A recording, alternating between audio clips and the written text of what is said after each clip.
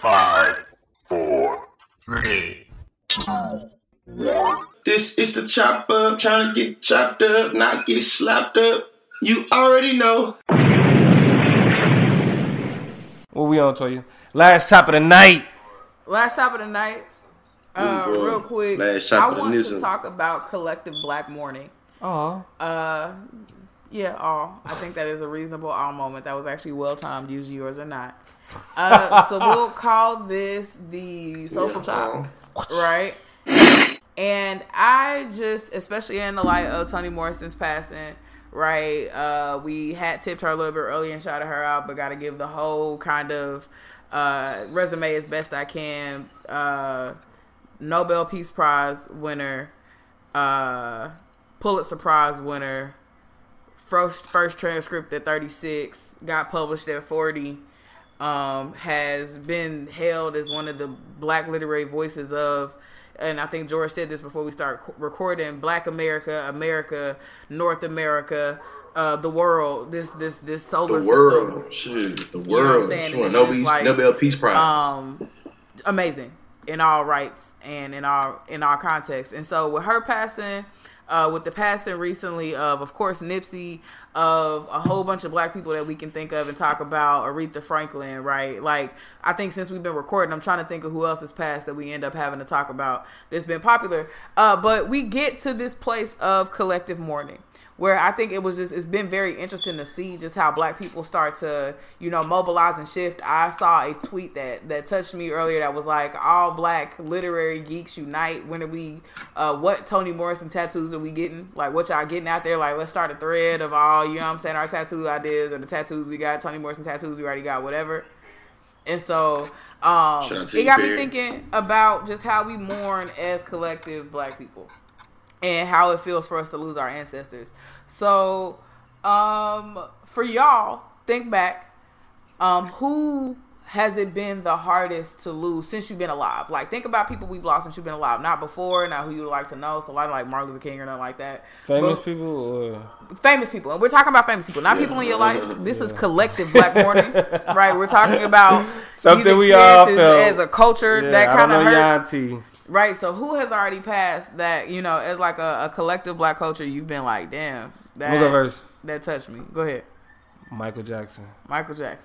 I cried on the couch and watched the Michael Jackson videos on BET for like 6 hours. Fucked me up. Because it was like, that was the first time like an actual dream of mine like got crushed. Or maybe like the second. The first... Well, that's the whole other story. Different story. But this is the set. Like, I wanted to meet Michael Jackson. Like, as a kid, I was like, whatever I'm gonna do in life is gonna put me in a position where I could grow up and meet Michael Jackson. Yeah. And then he died. Say everybody in the comments like Tyler was like Michael Jackson. You know what I mean? So that was the first one for me, for real. Gotcha. See, for mine, I feel like the person that I think that I really got touched the most that died that was famous. They wasn't that famous, so it wasn't that big of a collective mourning like that. It was only for Southern niggas. But when Lil Snoop died, when Lil Snoop died, that was the person that touched me. That death really touched me. It really made me look at life a little bit differently. I actually shed some tears and cried about it. Like, I seen him coming up. I really related to him, identified with his music. Not because I was living what he was going through or nothing like that, but because I could, I understood it. That's where I came from. And I seen a lot of people from my community and my hood, you feel me, that really like Lil Snoop. And they really, I feel like they identified with him. I had to call George when you know what I'm saying? So I seen when he died. I had to call a lot of people really. Bro, like, what? Yeah, Lil Snoop, you know what I'm saying? Yeah, I was looking forward to his new mixtape. Yeah, I remember Lee was on a heavy. Man, it was crazy. I remember that though. I think I didn't really get the whole gist of it till both you put me on and he passed away, and then I put it all together like I could finally understand why it was so meaningful to you. You know what I'm saying? But for sure. Yeah. I have probably two. I say one is Michael Jackson, and I say the reason why it was impactful for me is not even that I'm that big of a Michael Jackson fan. Blasphemy. I mean, hey, feel how you want to feel about it. It is what it is. But the significance of it was not missed on me because I was doing an internship at a radio station when he died. Like, I think I was like 17. So they put it on you. So when he died, I was at work. And I'm like doing whatever the hell I'm doing. And they just laying it on you. Michael Jackson died. And like you should see the wave of emotion in a radio station. People do music for a living. Yeah. You know what I'm saying? And that's like a meteor in a radio station? Yeah, it was 95.7 The Vibe, actually. That's where I was working at. Yo. Yeah, I was working at 95.7 The Vibe in Kansas City. Good thing you in that 103. Y'all would have been up there. Yeah, really. They really lost it. You know what I'm saying? But I feel like white folk be just as, if not as, more dramatic about people. Yeah, you know what? Yeah, you know what I'm saying? So the shit was wild, like just being in that place. 95, like they probably played more Michael Jackson music. Listen, for the whole rest of the day, everything changed. Like to watch a radio station, to watch that type of atmosphere respond to, you know what I'm saying? An artist's death, an artist of that magnitude, it was just like a very eerie place to be in. Yeah. And then I say, what happened, Lee? Hey. I'm about to say, Tavi said Nipsey. I think for me, the second person, and I ain't even listen to music like that, but his death impacted me. But hold on. His death really made me. Yeah. We cannot talk about collective mourning without talking about Pac and Biggie. I mean, I didn't collectively mourn them. Like this conversation. But we about, only like a wait. And that 365 was significant. And I also just grew up in a house where. That just wasn't where everything. That wasn't just. I grew up around drug dealers. Who? Pac and Biggie. Hold on, I miss who y'all saying. I want to be a part of that collective mourning, but I just. Oh yeah, Pac and Biggie. Yeah, Pac and Biggie. I mean, yeah, I was young though. I don't know. I guess I was a different. I understood what was going on. It was just that and the other. I do remember. 2-3 years older than y'all, so that makes sense. Because like for me, like I remember running. I remember like. Skipping around the projects, rapping, I'd rather be your N-I-G-G-A, so we could get drunk and smoke. Like, really, like, that was like, so I recognized the significance of Pac. You feel me? And so when he got killed, like, actually, even as big as Michael Jackson was like me as an adult, really. But as a kid, the first time I really felt collective mourning was Pac. And then when Biggie died, it was like everything shut down. Like, all the beef stopped. Oh, hey, man, I feel stupid. Man, somebody from Texas might have said, it. Hey, when DJ Screw died in Texas, that was probably the first time I really probably was like really dealt with collective mourning like in a different way. Because I feel like being down south, people fucked with Biggie, people fucked with Tupac, but I don't think it was that crazy. I mean, it probably was, but I think Tupac died in like 96. I was like 5 years old. You know what I'm saying? But when DJ Screw died.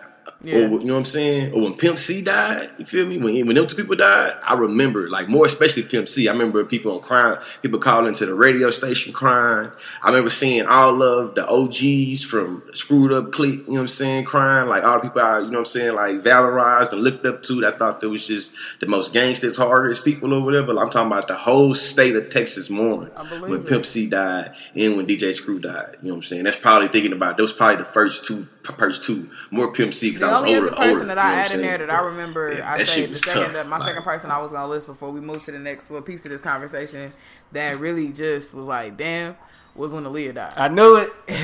I knew it. And that ain't even. I'm not even. Kyla just posted it, and I even. I don't. You know, I'm not the type of fan that'll like cry if I see a celebrity, or I'm not the type of fan that'll cry if one of them pass away. It's just like, damn, it's a humanizing experience. Like these people are mortal. You know what I mean? Like it is wild because I do think they got family, they got this, they got that. Like wondering about their last moments. That's more where my head goes, and so I never forget when Aaliyah died. Like I was able to kind of her and Left Eye was like. Yeah.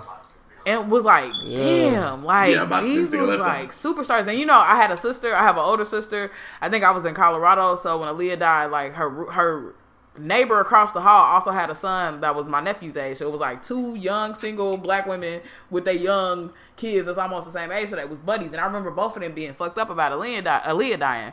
But I was also old enough to understand Rock the Boat and love the video. Like I was like a preteen. So that video was dope as hell to me. You know what I'm saying? I remember I Miss You when everybody was in that video, like all the celebrities, like AJ Free, Missy Elliott, Genuine, everybody in there. So like all of that stuff was like painful, dog. Like like, AJ and Free was in that mud. So it was tough. Yeah, what's up? What's up, Jordan? What up, everybody who's in the room? Like, definitely a part of this conversation. We definitely appreciate having y'all in here. Hey, y'all put some. Y'all go ahead. I ain't seen enough names in the chat. So y'all go ahead and put some names in the chat. Y'all collectively mourned with, because we all keep saying the same shit. Yeah. But I guess my question to y'all is then, of course, the obvious. Well, let me. Okay.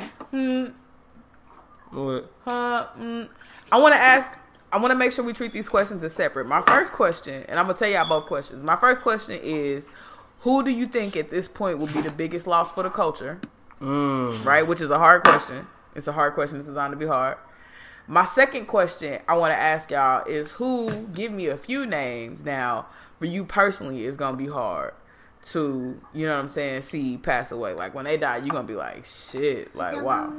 But go back to the first question. Who do y'all think is going to be the hardest person to lose for the culture right now? Yeah. Easy. For the culture, 2 people. Easy. Who's the first person? Drake and Obama. Drake? Yeah, Drake would be. Yeah, like, Drake was to pass away. Drake died, it'd be a big hit to the culture. Obama, if like Obama was, they would just label him the greatest rapper ever. He'd be bigger than Tupac. Tupac would have nothing on him. Then I feel like Tupac would have nothing on him if he died right now, because it'd be like, you know, he has such a canon of music. Like, once I got older and realized that Tupac really was just the shit for 3 years, 4 years. Yeah, you know what I'm saying? But Drake been on for a decade. You know this ain't the place for that conversation. But yeah, we'll. No. I'm a Tupac. I'm Tupac over Biggie. I love Tupac. My favorite rapper ever. This, that, and the other. I'm just saying, but now that I'm older, though, I realize he wasn't on Obama and Beyonce. You know just saying, like, shit. They look like they're gonna be the ones to really tear us hey, if we lose Obeezy, that'd be wild. Cause like, I mean, that's just.